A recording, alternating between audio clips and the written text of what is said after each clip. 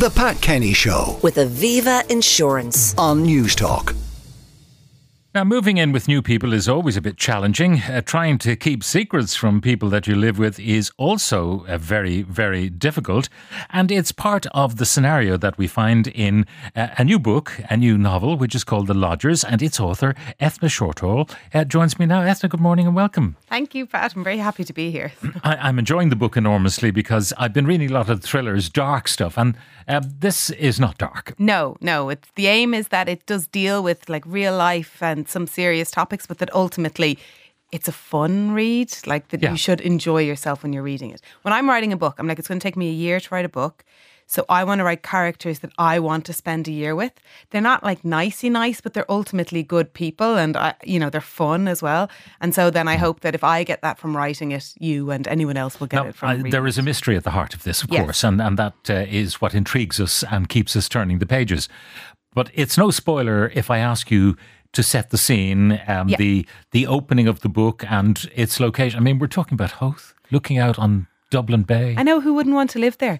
It's this woman, Tessa, and she has a big rambly house on the coast in Howth. No central heating. No central heating. It's based on my grandmother's house, who has a big rambly house with no central heating.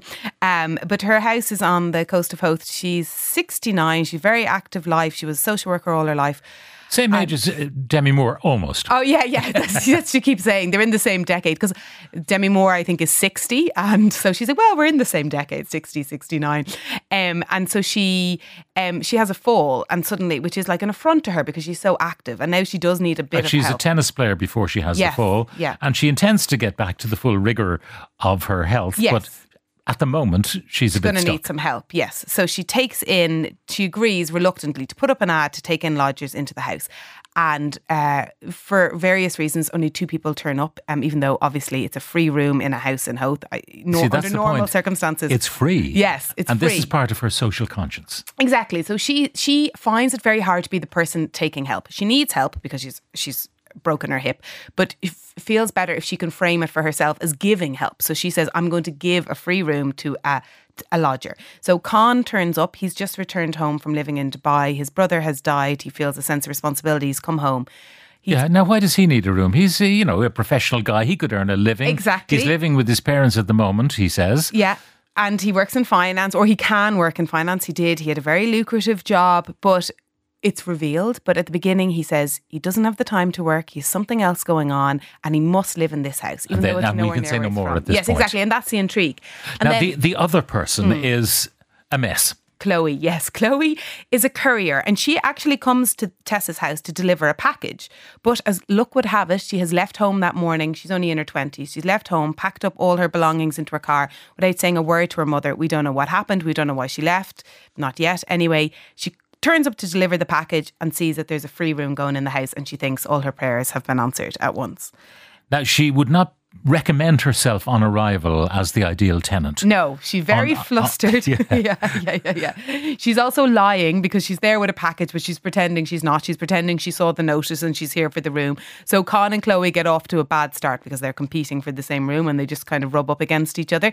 But ultimately, Tessa agrees to take the 2 of them into the house. So the 3 of them end up living together. And as you say, there is a mystery at the centre because Chloe came with a package to deliver and that package is addressed to Tessa's daughter who left the house 10 years ago and never came back. And it contains answers that maybe Tessa has been looking for. And this is at the heart of the intrigue. Tessa herself is an activist. I mean, she's up to all sorts of things. Yeah, well, that's why she doesn't feel like someone that just sits down and takes help. She's someone that stands up and fights for other people. So she was a social worker and obviously she has a strong social conscience and she's involved in the local community centre where she teaches 2 courses, beginner's gardening and radical activism.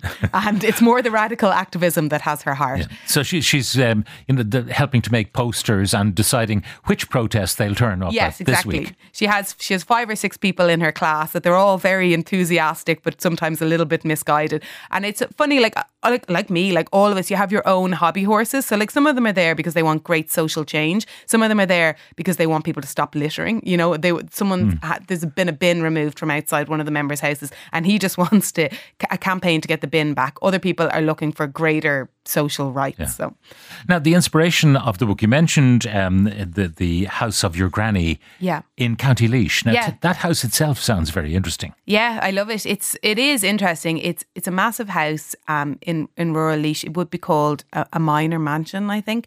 It has 4 floors.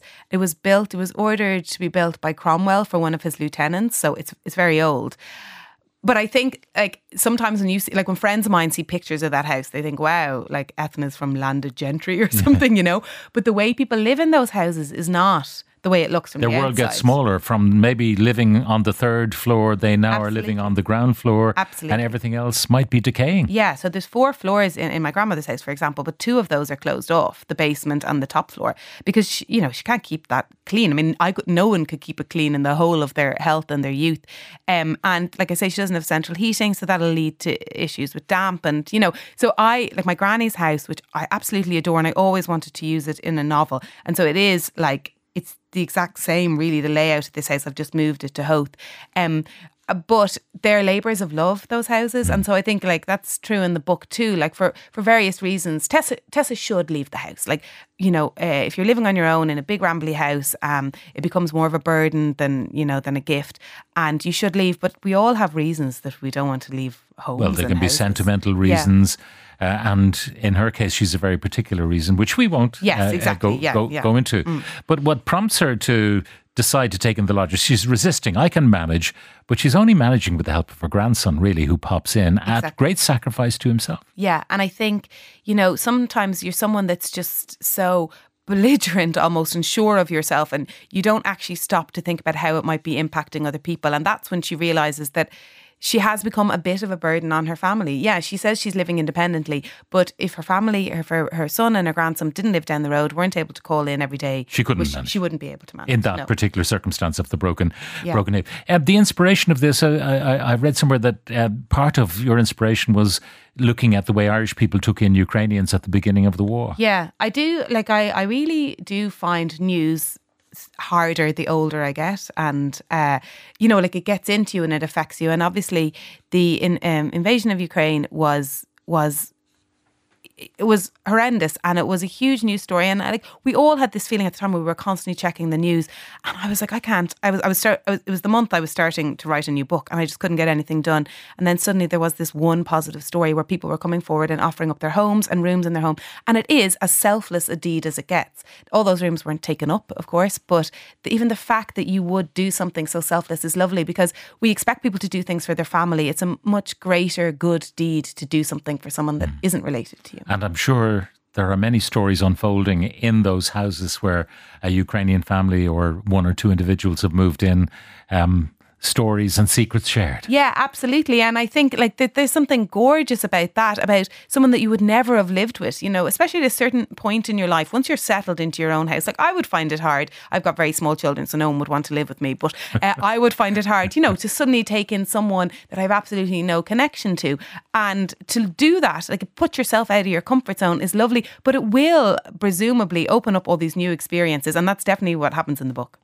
Well, it is called The Lodgers. It is a great read. Thank you. It's not, as I say, the thrillers that I've been tormenting myself with in recent weeks. It's completely different in tone, but great pace and very enjoyable. The Lodgers, it's called, published by Corvus, and its author, Eithne Shorthall.